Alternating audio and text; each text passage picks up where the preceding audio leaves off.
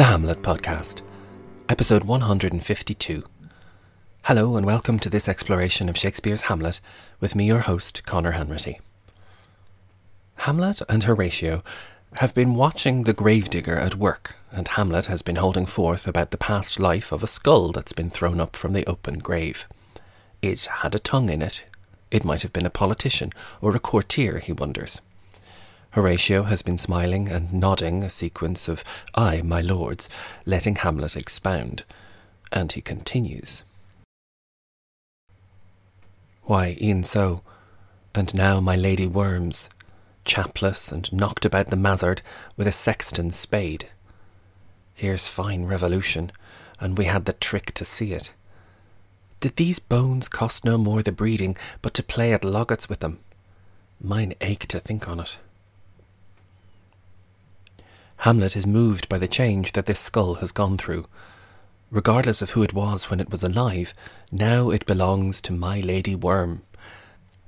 Earlier in the play, Hamlet made some grisly jokes about how a king may go a progress through the guts of a beggar. But here he seems rather more sober in his analysis. This skull is now a home for worms, now chapless. Chaps is another word for cheeks or jowls, the fleshy part of a human head. This skull no longer has these, and only the bone remains. Even that is under threat, as it is knocked about the mazzard with a sexton's spade. Mazzard is an obscure old word for the head, thought to be derived from a word for a goblet. If a skull was smashed and lost the top part, it might itself look like a goblet. Hamlet is moved by this progress, from politician or courtier all the way to anonymous head being whacked and thrown around by a sexton's spade. Here's fine revolution, he says. Here is an impressive reversal, and we had the trick to see it. If only we had the skill to see that life must come to this. In many ways, we've been talking about death throughout the play. Hamlet is confronted with his father's ghost in Act 1. He's haunted by the calls to avenge that death. He grapples with whether to be or not to be. He kills a man, and then afterwards he jokes about hiding the corpse. But now he's faced with the future, decomposition, and a total lack of respect or care, total anonymity. This is the epitome of not to be, isn't it? After so much talk, it's quite bracing that Shakespeare confronts Hamlet and us with such a thoroughly unsentimental element of death, the cold, harsh aftermath. Hamlet is moved. Did these bones cost no more the breeding but to play at loggats with them? Are these bones so worthless that all they're good for now is to use as bowling pins? Loggats was a game played with sticks or bones. The idea that this courtier's corpse has been reduced to this is shocking to Hamlet, and he says his own bones ache to think about it. Meanwhile, our gravedigger, blissfully unaware of the existential crisis that is observing his work, continues with his little song. A pickaxe and a spade, for and a shrouding sheet. Oh, a pit of clay for to be made for such a guest is meet. Once again, the clown is getting the words of the Thomas Vaux song a little bit wrong. Maybe because it's an old song, or maybe because he's making it fit his own business. Either way, the lyrics are expressly about digging a grave instead of building a house, as in the original. The gravedigger lists all the necessary items, a pickaxe and a spade, and then the shroud and the pit of clay, all in use now for the new guest that will soon occupy it. As he reaches the end of the verse, he throws up another skull. Hamlet all but pounces on it. There's another. Why may not that be the skull of a lawyer? Where be his quiddities now, his quillets, his cases, his tenures, and his tricks? Why does he suffer this rude knave now to knock him about the sconce with a dirty shovel, and will not tell him of his action of battery? This fellow might be, in his time, a great buyer of land, with his statutes, his recognizances, his fines, his double vouchers, his recoveries.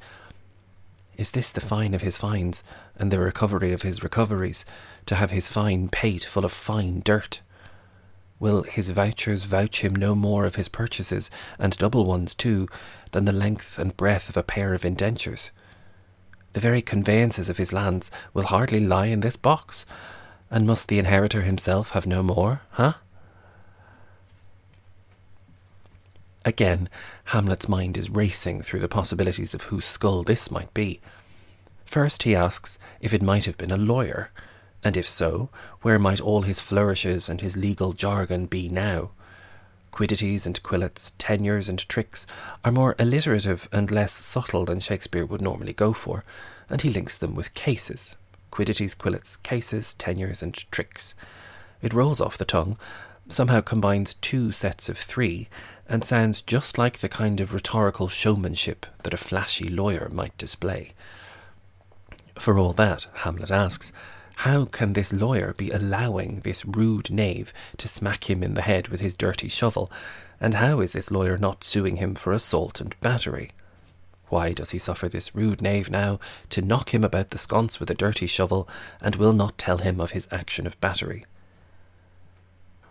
The second quarter actually says mad knave instead of rude, and mad continues to be a word that will be used in this scene, but rude seems simpler.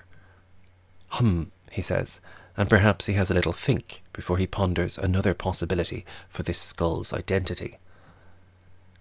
Perhaps he might have been a great buyer of land, Hamlet wonders. If you thought quiddities and quillets were bad, he suggests that the landowner would have been armed with statutes, recognizances, fines, double vouchers, and recoveries. The language throughout this little section is all to do with property laws and ownership. It's worth bearing in mind that Hamlet has been disinherited by Claudius, and that we've had it established since all the way back in the very first scene of the play that there's a shaky truce between Norway and Denmark that also has to do with land and its ownership. All of this language is quite finicky, and if you're very eager, you can find a brief explanation of all of these terms in the show notes for this episode. The list shows that Hamlet is quite well versed in property law, but is also just a setup. Now he moves on to question what it's all come to. Is this, the state of the poor skull, the fine of his fines? Hamlet is testing the various meanings of the word, which derives from the Latin for end. This is also where we get the word final. Fine means something paid in punishment or in payback. So, is this the end of this landowner's life? Is this the payback for everything?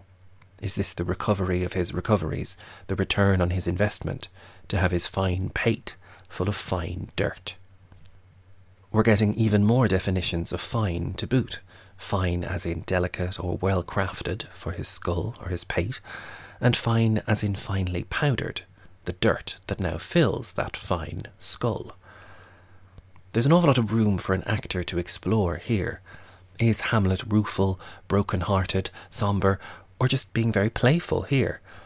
The jokes are clever, and they're certainly erudite, but they're a little too cold to be hilarious.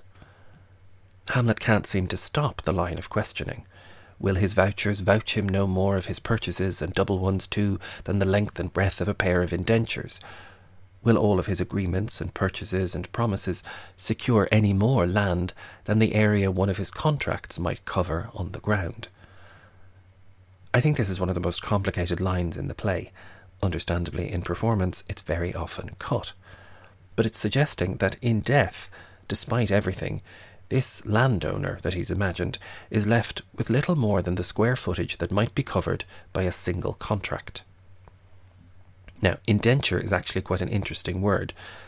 These were legal documents, and the practice was that 2 copies of an agreement would be made on a large single sheet of paper.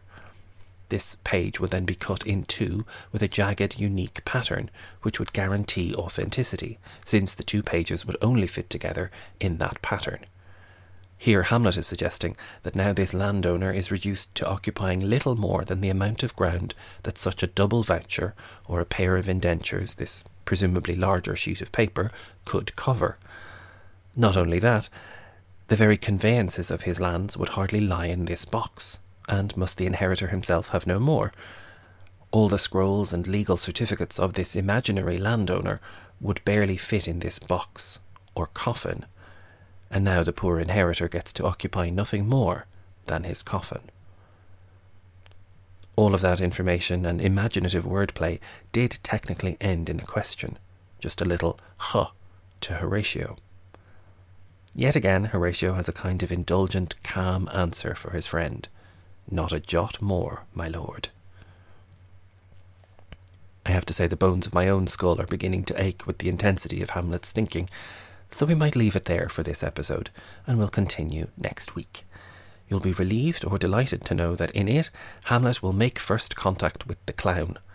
Until then, do be sure to check out the website, thehamletpodcast.com, for the show notes that accompany this and every episode. As always, I'm very grateful for your support and your company, and I'll speak to you next time.